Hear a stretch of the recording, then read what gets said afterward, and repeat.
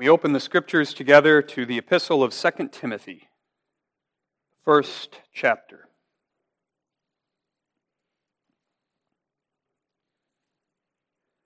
And we'll read together the whole chapter, verses 1 through 18 of 2 Timothy chapter 1.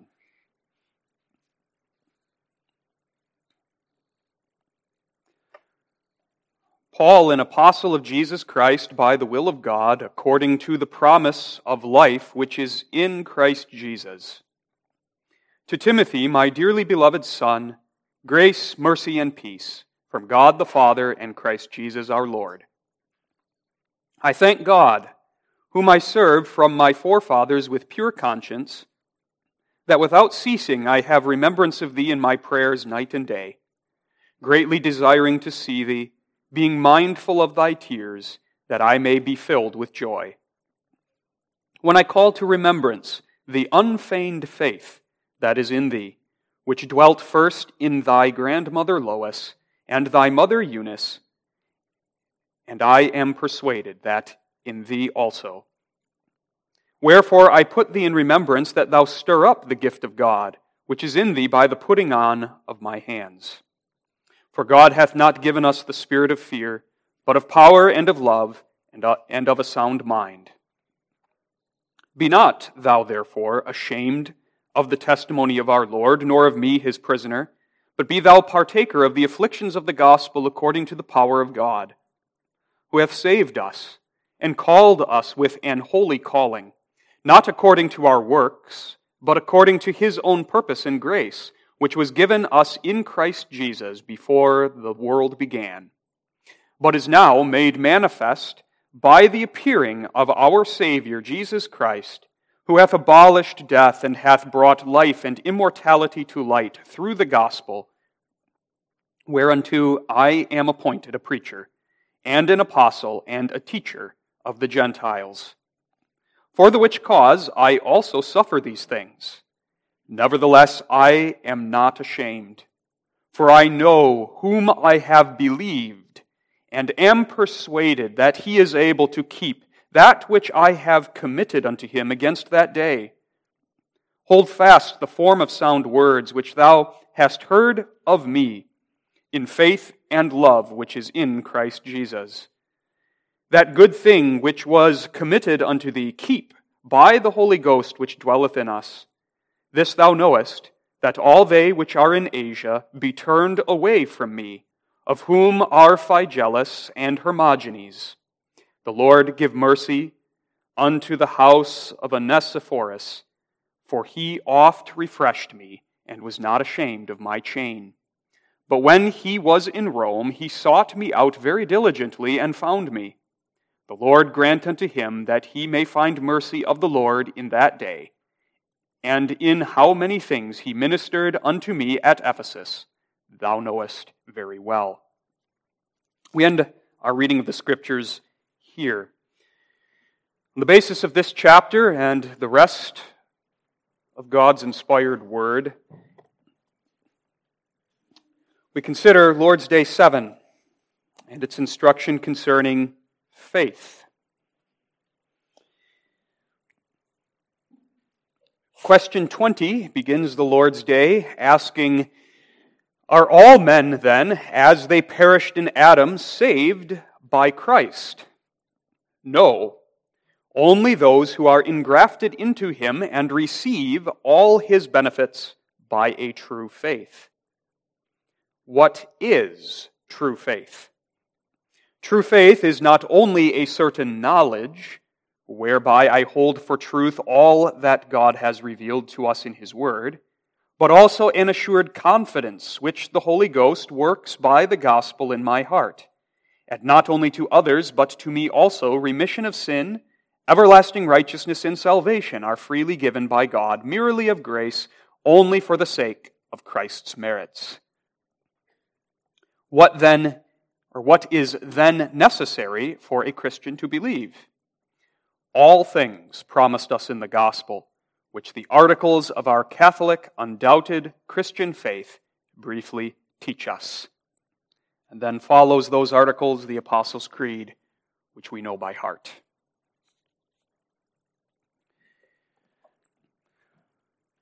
Beloved in the Lord, the opening Lord's Days of the second section of the Catechism, which we have recently begun, are explaining to us the only way of deliverance, and have set before us now in Lord's Day 6 the only deliverer. The only way of deliverance from our sin and its punishment is satisfaction of God's justice, and satisfaction can only be made through atonement. And the only deliverer is the qualified mediator who in one person is fully human, perfectly righteous, and fully God. And as we have seen, such a Savior cannot possibly come from below. He cannot be produced by mankind. He must be God provided. And that Savior is no other than our Lord Jesus Christ, the Word made flesh. Jesus Christ, as the only qualified mediator, has performed that work which is necessary for delivering us from our sins. He has satisfied the justice of God through His atonement on the cross of Calvary. And He has fulfilled every jot and tittle of God's law through His life of perfect obedience, and has thereby merited and obtained for us forgiveness of sins, everlasting righteousness, and salvation, which now are freely given to us merely of grace. And that wonderful news, the good news of salvation accomplished by the one Savior, Jesus Christ, is revealed and proclaimed to us in the gospel.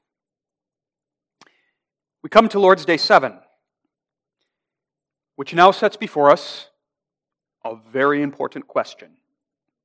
Given all of that truth we have just looked at, how do I become a partaker of this Christ and all His benefits? How do I personally receive the benefits of the finished work of the one and only mediator between God and men? How do I come into possession, and how do I consciously enjoy the forgiveness of sins, everlasting righteousness, and salvation obtained for me by Jesus Christ? And the Catechism's answer in Lord's Day 7, which is the Bible's answer, is this: by faith alone. We do not become a partaker of Christ by anything else, by any other means, not by works, not by anything else, but by faith alone. We do not receive any blessing from God through any other means, but by faith alone. For God is pleased by this unique instrument which He has designed. He is pleased by faith to communicate to us all of those blessings which He freely gives, graciously gives, on account of the finished work of Christ. The universal testimony of the Scriptures is that we are saved by grace alone, in Christ alone, through faith alone. And it is through that, through faith alone part that we look at this morning in Lord's Day 7. So let's look at the teaching of Lord's Day 7 under the theme, God's gift of saving faith. We're going to look at what the Scriptures teach about faith, what it is, where it comes from, how it functions, and who God gives it to. And so our 3 points are: first, what it is, then whence it is, and finally, whose it is. Faith. Faith is singularly unique among all God's gifts to His people. There's nothing else like it. There is nothing else that can be substituted for it. There is nothing that can perform the function that God has designed faith to perform. It is a unique and glorious gift of God. What is it? In general, faith is the spiritual power by which we partake of Jesus Christ and receive His benefits.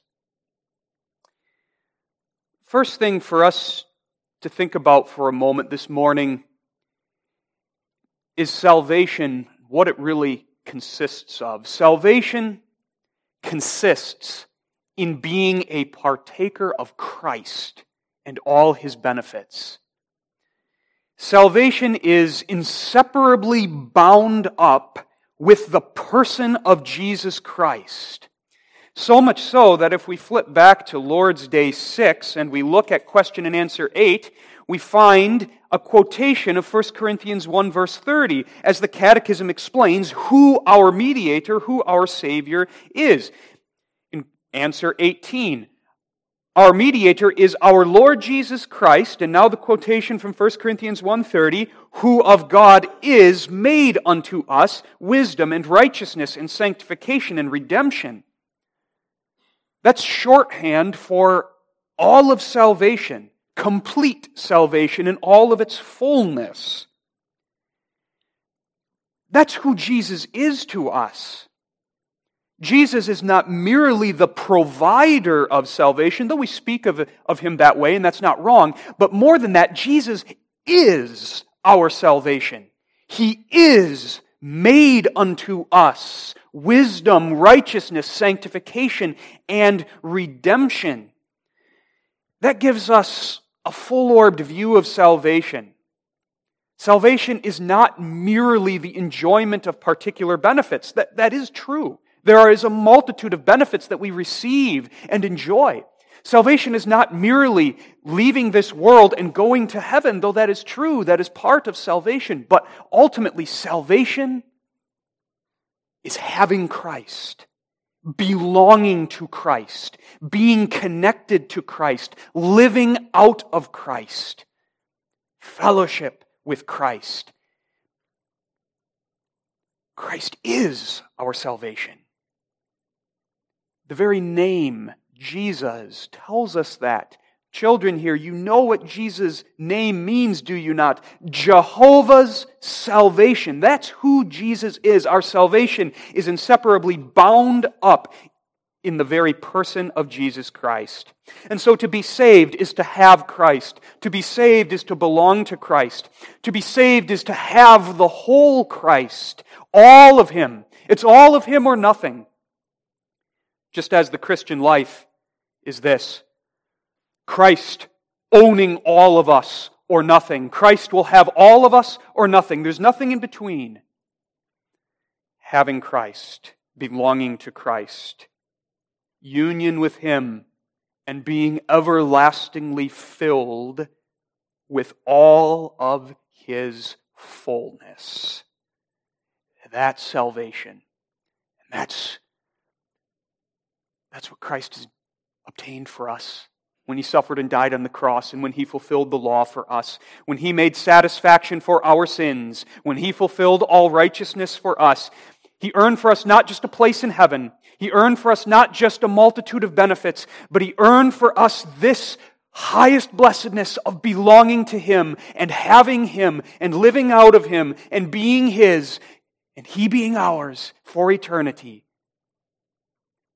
Partaking of Christ. How do we partake of Him here and now, in this life, in this world? How do we enjoy Christ and all of the benefits that are stored up in Him? That's the question of Lord's Day 7. And the answer to that question then is faith. Faith is the gift of God whereby we apprehend and appropriate and enjoy Christ and all of His benefits. Faith is the means by which we partake of Him. That's the unique glory of faith. That's the function faith has that nothing else can be a substitute for. Faith partakes of Christ. Nothing else can do this, not even hope. not even love. This is faith's unique function. By faith, God communicates to us Christ in all of His benefits. By faith, God causes us to receive Christ in all His benefits. And for this reason, faith is in a category all by itself. Faith is not another good work. It is not even the best of good works. It's in a category all by itself. It is its own thing. It is the unique spiritual power by which we partake of Christ and receive His benefits. It is the unique spiritual power that God works in the elect believer, whereby he embraces Christ, clings to Christ, and draws out of Christ all things that are necessary for his salvation. And even as we think about faith in those terms, and as we explain this unique gift of God, we see it's a mystery, is it not? Yes, we can understand what faith is. That's why we're having a sermon on faith. That's why Lord's Day 7 can explain in such detail the reality of faith. And yet, even though we can understand this gift of God to a point, faith is a mystery. It's something very mysterious. How do we wrap our minds around this spiritual power by which the elect believer clings to Christ and draws out of Christ spiritual blessings?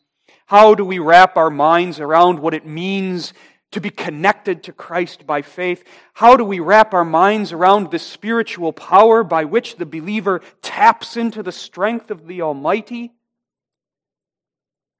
Faith, which even if it has the small size of a mustard seed, Jesus says, is able to move mountains. Truly, this is something mysterious, wonderful, beyond our human comprehension.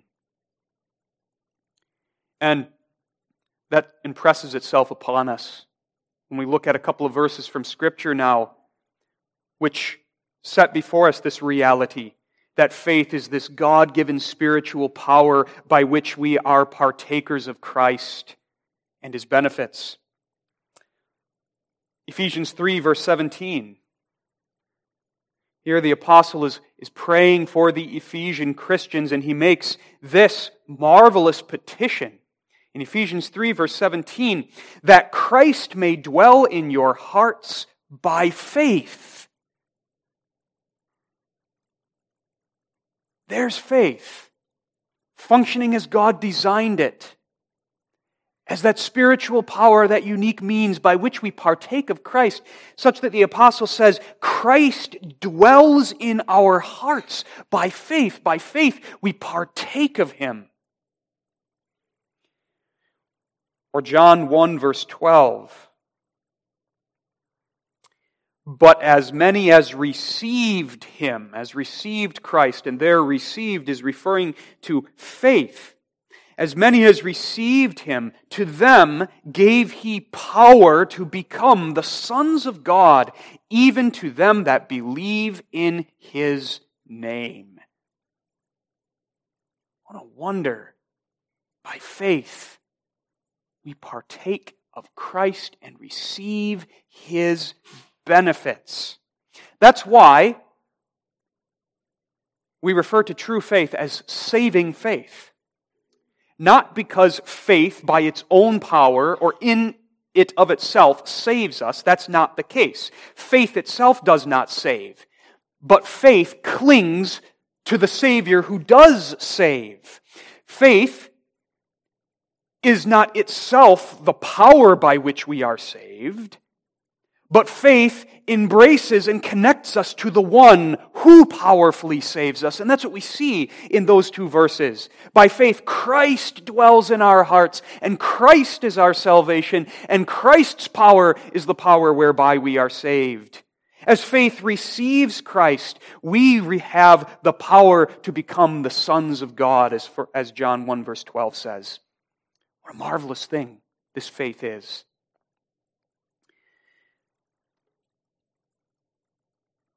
A figure that the Bible gives is engrafting.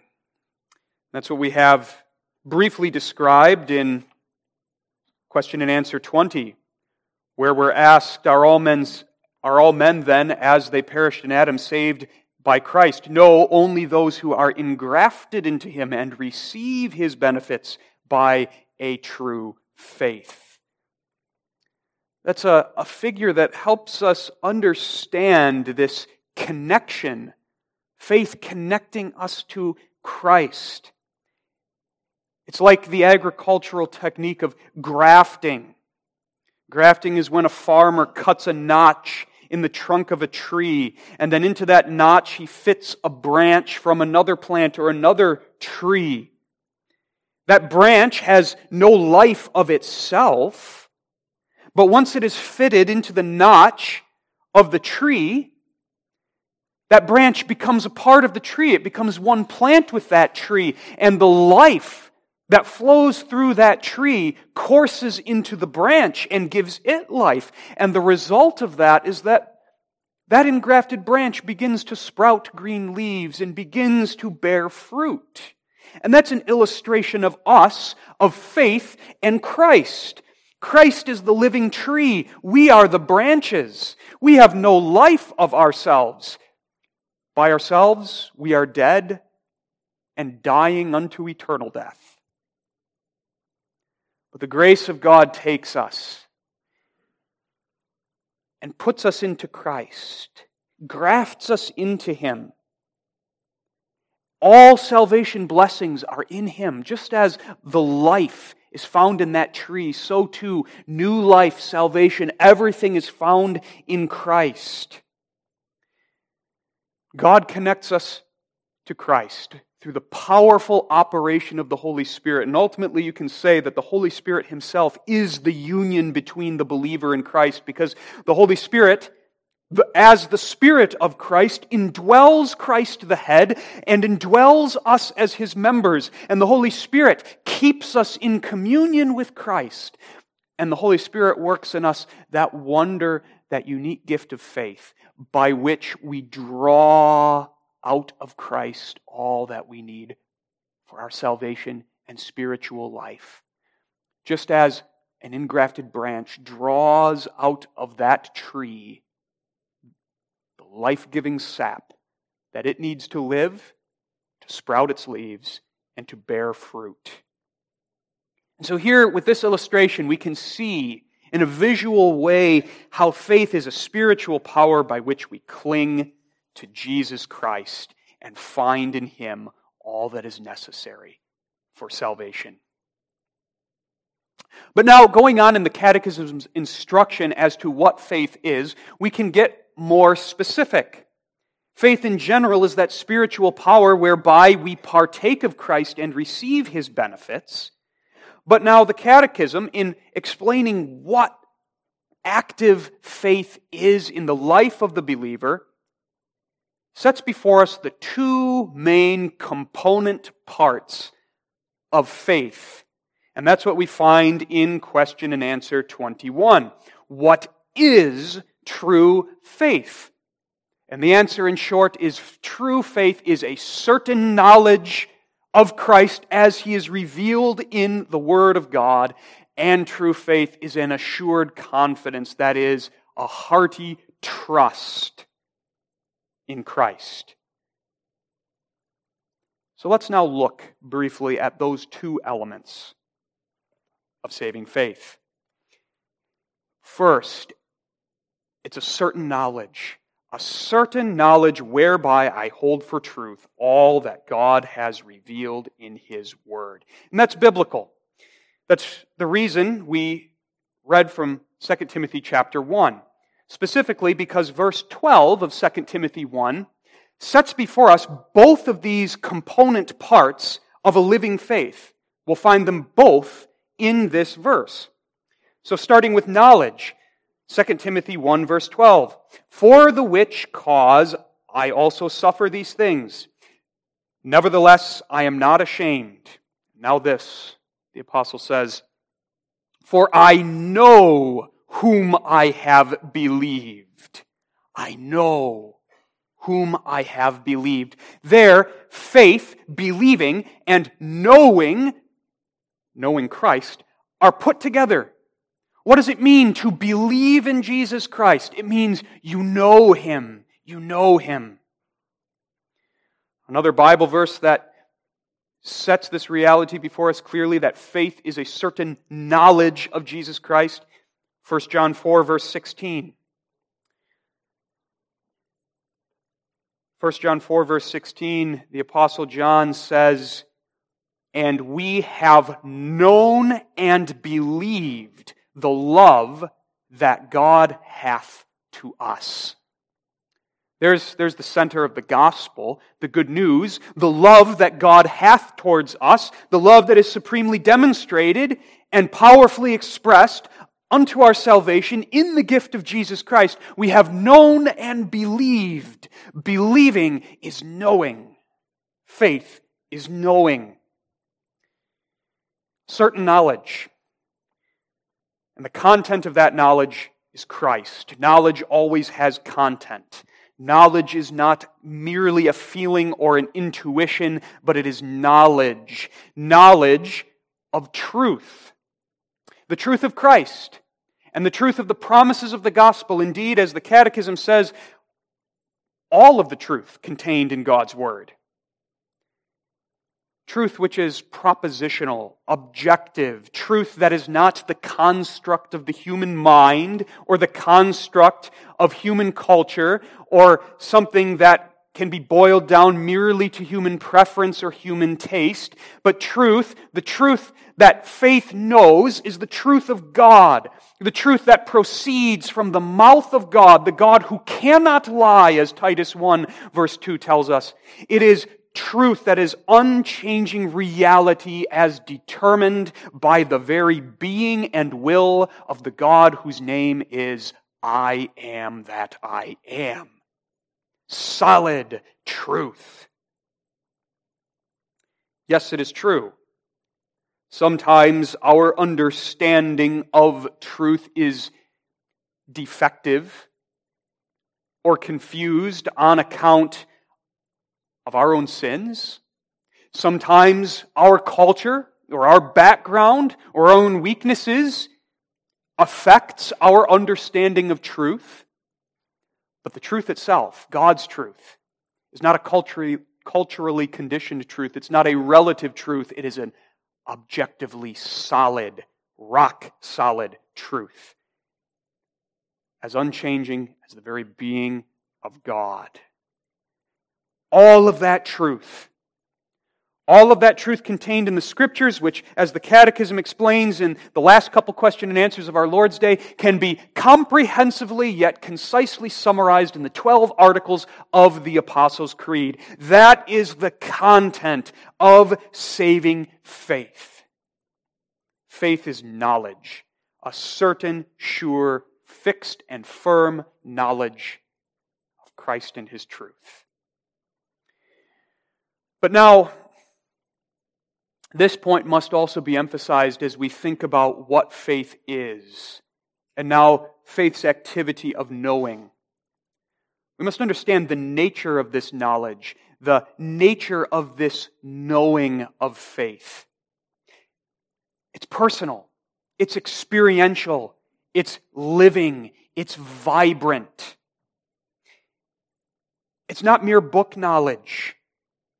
The kind of book knowledge, children, you might gain when you study history in school. You learn a lot of facts about history, interesting facts. They may even grab your attention. But it's book learning. You may have learned about World War II in the past. You might know a lot about it. But you haven't gone through it. You don't know it in your own experience. Faith is not just book learning, nor is it merely theoretical knowledge, but it is personal knowledge. And 2 Timothy 1 verse 12 emphasizes that to us when it says, "For I know whom I have believed." Faith knows Him. Doesn't just know about Him, but faith knows Him. And we all sense the difference there, do we not?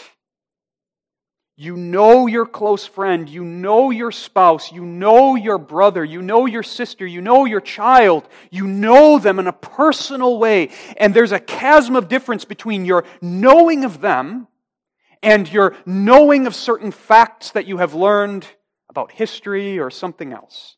It's a personal knowledge of love. That's what faith is. It's relational. It's a connection to Christ Himself. It's knowing about Christ, yes, but much more, it's knowing Him. Knowing Him personally as the Savior who came and suffered and died for me, the Savior who loves me, the Savior who gave Himself for me, the Savior in whom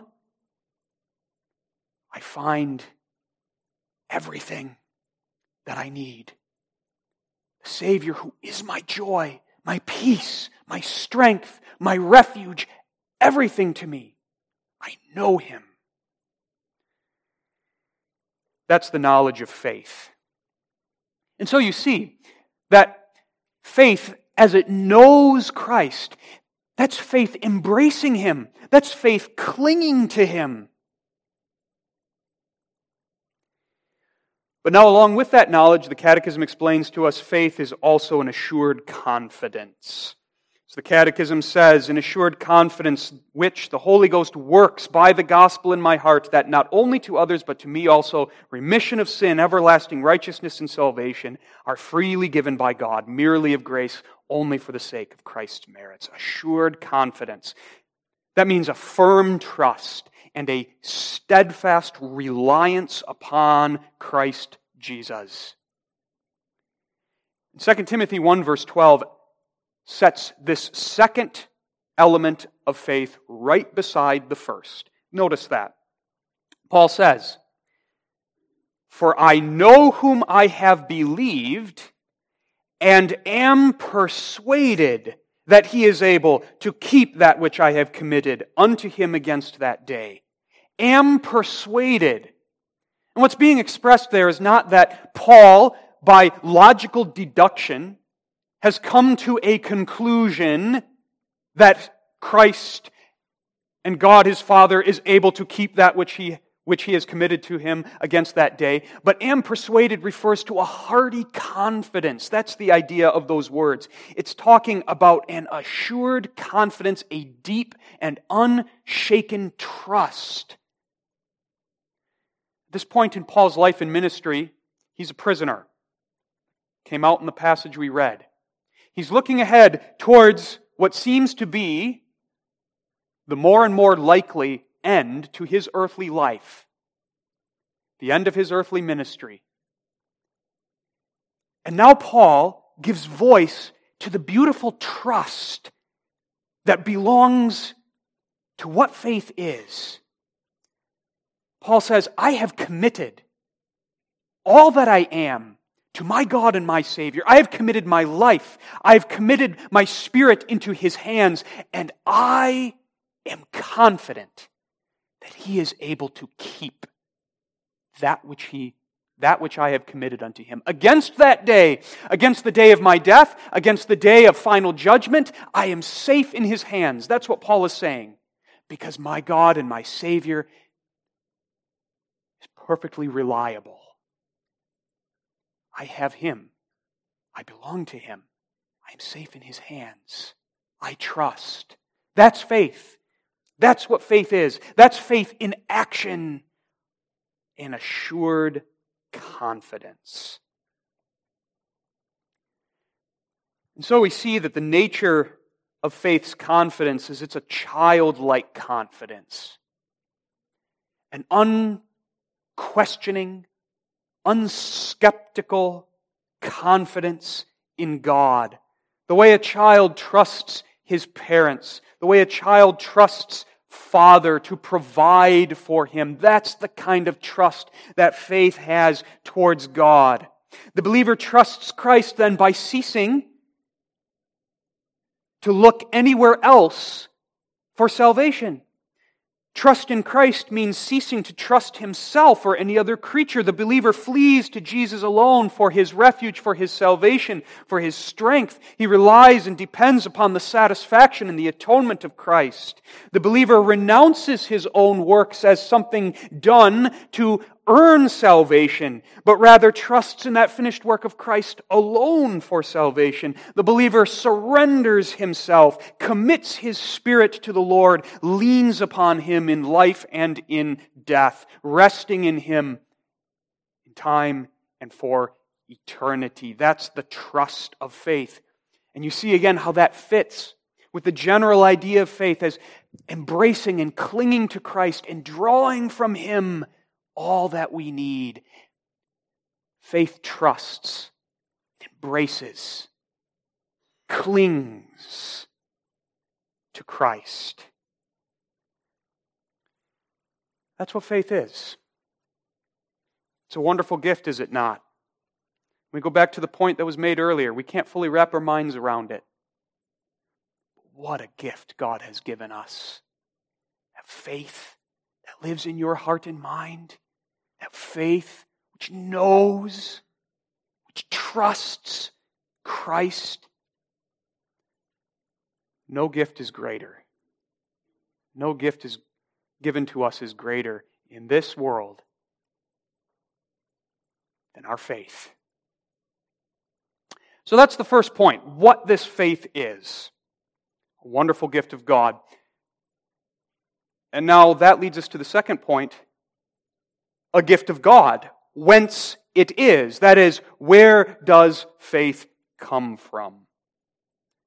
A very important point for the believer to understand.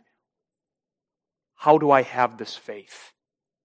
How does anyone have this true faith? And the negative side is this, that faith is not something of any human invention. It is not a man-made thing. It is not a man-produced thing. Faith doesn't come about in the life of a person by man finding in himself the ability or the will to believe. Man does not, by nature, have some latent power sleeping in his heart that in the right conditions, in the right circumstances, with the right trigger or with the right effort, will awake and burst forth. Man does not have by nature some leftover goodness in him after the fall, some leftover goodness that's looking, that's reaching out, that's grasping in the dark, trying to find God or trying to find Christ. As the Scriptures teach us, man by nature is lost. John 1 verse 5, and the light shineth in the darkness, and the darkness comprehended it not. And that doesn't just mean that the darkness, which is a description of man in his natural state is darkness. It's not just that the darkness doesn't understand the light, but that the darkness cannot grasp, cannot comprehend, cannot even reach out for the light. Rather, the darkness shrinks and flees from the light. Faith is not something of human origin. The mediator could not come from below, and faith in the mediator cannot come from below. The testimony of the Scriptures, as expressed in our catechism, is that faith is entirely God-given. It is a gift of God. It is something God works in the heart of His people by His Spirit, so that through the work of the Holy Spirit, the believer embraces Christ, partakes of Christ, and receives His benefits. We find that very idea embedded in answer 21. As the Catechism explains the assured confidence of faith, the Catechism says this about that assured confidence, and by implication about faith's certain knowledge as well, which the Holy Ghost works by the gospel in my heart. Faith is a fruit of the inward operation of the Holy Spirit. A Bible passage that shows us that very vividly. If you turn to Acts 16. In Acts 16, we have the history of the Apostle Paul's ministry in Philippi and the establishment of the Philippian congregation. Paul comes to Philippi, which is largely a Gentile city. And since there are so few Jews in that city that there wasn't even a synagogue, Paul goes out to the riverside outside of the city where a few met to pray. And one of those who met there at the riverside regularly was Lydia, the seller of purple. And now in Acts 16, verse 14, we read this about her. And a certain woman named Lydia, a seller of purple of the city of Thyatira, which worshipped God, heard us, whose heart the Lord opened, that she attended unto the things which were spoken of Paul. There's where faith comes from. The text doesn't say that Lydia opened her own heart to the Word, or that Lydia found within herself the power to believe, so that she, drawing upon the resources of her own strength, made a decisive choice to believe. No, God opened her heart so that she attended unto the things which were spoken. There's the gift of faith being given. God gives it. God works it. God brings it to conscious expression. The language of our Belgic Confession puts it very beautifully in Article 22, where it describes the Holy Spirit kindling true faith in the heart of God's people. The Holy Spirit alone can start that fire of faith. So that leads then to this. How does the Holy Spirit kindle that saving faith? How does that come to be? Well, the first thing to see here is that faith is first given at regeneration. Regeneration, we understand, is that first saving operation of the Spirit in the heart of the believer. The power of faith is contained within that seed of new life which the Spirit plants in our hearts, whereby we are born again from above. When we're born again spiritually, we're born again with new spiritual eyes, the eyes of faith. Just like a newborn child is born with eyes, but those eyes don't see very far or very well yet, but as that child grows and matures, that child's vision and power of sight increases as well. So it is with faith. When we are spiritually born again, we are given this gift of faith.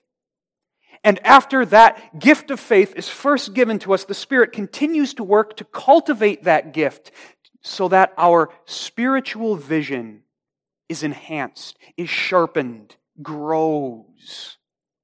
Faith is a living thing that the Spirit, the Lord and giver of life, cultivates as He works in the believer. That's where faith comes from. And once that faculty or that power of faith is implanted in the child of God by regeneration, that faith must then be brought to conscious expression and activity. Faith is not a static thing. Faith is active. The Catechism makes that so very plain when it speaks of faith as being certain knowledge and assured confidence. That's activity. The Spirit, who gives the gift of faith, implants it in the heart of the child of God at regeneration. The Spirit then works, and by means of the Word, draws that faith out, brings it to conscious activity as knowledge and confidence. And the Spirit does this by bringing faith into contact with the Word. It is the Word of God that activates faith. It is the Word of God that gives faith its knowledge. It is the Word of God that works the confidence of faith. And so we see that this gift of God is worked in our hearts by the Holy Spirit, but then the Holy Spirit uses the Word to activate that faith and to cause it to grow and to express itself more and more. The Holy Spirit brings faith to the conscious activity of knowing and trusting in Jesus Christ. And this can come to expression in different ways in the lives of different people. For example, this can happen suddenly in the life of an adult convert. Someone who lived in unbelief for a part of their life. At some point, God invisibly operates upon that person's heart in regeneration and gives that first gift of faith, implants the power of faith. And then God, in His sovereign leading, brings that person into contact with the gospel. And by means of that gospel, the Holy Spirit works and brings that person to faith so that they know and they put their trust in Christ. That's what happens on the mission field. That's what happens when an adult person is converted and comes to faith for the first time. It's the Holy Spirit working, bringing that gift of faith into contact with the Word so that it comes to lively expression. Other times, as is often the case within the church, within the sphere of the covenant, faith grows gradually and matures progressively under the consistent ministry of the Word. As covenant children grow up in Christian homes and in the church, parents bring the Word to them. They hear the Word in the catechism room and off the pulpit, and gradually and progressively that faith, which is often given to elect children very early, that faith grows, matures through the consistent operation of the Spirit in their hearts. So now to wrap up this second point, a couple of applications that are important for us. In the first place, one for parents. The truth of Lord's Day 7, parents, stresses the importance of teaching our children the faith. Teaching them the knowledge of the faith, pointing them to Jesus Christ. You can say that this is the chief calling of a parent. Coming even before raising your children to be successful in this world or equipping them to live in this world, your number one calling is imparting the faith to them. We see how the Apostle Paul commends the grandmother and the mother of Timothy who did just that in verse 5. When I call to remembrance the unfeigned faith that is in thee, which dwelt first in thy grandmother Lois and thy mother Eunice, and I am persuaded that in thee also. These two godly women taught young Timothy and imparted that faith to him. But as we said earlier, faith is the fruit of the Spirit's operation. And there's an important reminder for us. We cannot create faith in the hearts of our children. Man can't produce faith. And so that's a comfort to us as parents, that weight doesn't rest on our shoulders. God alone works faith. But He is pleased to use us as the means, as we bring that word, as we teach our children, as we point them to Christ, not only with words, but the way we live, the way we discipline our children, Christ-centered. Our parenting ought to point to Christ. And that's a means God uses to form that faith, to bring that faith to maturity in our children. God alone forms faith. But God uses the means of His Word, which we are called to bring. But now a second application is that the truth of this Lord's Day stresses the importance of the call of the gospel being sounded forth. The call of the gospel is that call that we read throughout the New Testament Scriptures, the call that the apostles preached wherever they went. Repent and believe in the Lord Jesus Christ. The sovereign Spirit uses His word as He wills. It's a double-edged sword. That call of the gospel is to be preached promiscuously unto all. And the sovereign Spirit is pleased to use that word to harden some, those who are not God's people, to harden them. But the sovereign Spirit also uses the word to work faith in the hearts of His elect people, to stir up that faith, to move them to repentance, to convert them, to sanctify them. And thus we need to hear that call of the gospel, repent and believe. It's a call that wakes us up when we're spiritually sleepy. It's a call that stirs us from sinful patterns in our life that we may have slipped into. It's a call that we as a congregation need to hear because it's a powerful call by which the Spirit works to strengthen faith, to strengthen us in our life of godliness. But now, at last, we come to the question, whose is it? To whom is this faith given? That's the question with which the Lord's Day begins, and it's the question with which we end. All men fell in Adam. All men are justly condemned in Adam. Are all men who fell in Adam saved? The teaching of the Bible, as reflected in our catechism, is no. And experience testifies to this. And some would say, is this not a failure of God then? If all fell in Adam, why does not God save all men? Here man tries to bring God down to man's own level. And man judges God's counsel and God's works by human standards. And man says, salvation is deficient if all human beings are not saved. But the Scriptures reveal that that was not God's purpose. It is not God's purpose to save every human being, but to save those whom He is pleased to make partakers of Jesus Christ. That is His elect. And this in no way tarnishes the glory of salvation, for the glory of salvation is not determined by the number of those saved, but is determined by the glory of God's work itself. The very fact that God is pleased to save unworthy sinners, to bring them back from spiritual death and restore them to life with Him. That salvation in and of itself is a wonder, and the glory of salvation is found in the character of salvation itself rather than the number of those saved. God is sovereign, and God is sovereign in His gift-giving. He is sovereign in the giving of faith. He gives faith to whom He is pleased to give it. He is under obligation to give it not to anyone. That He gives faith to any is itself a wonder of grace. Now apply that personally.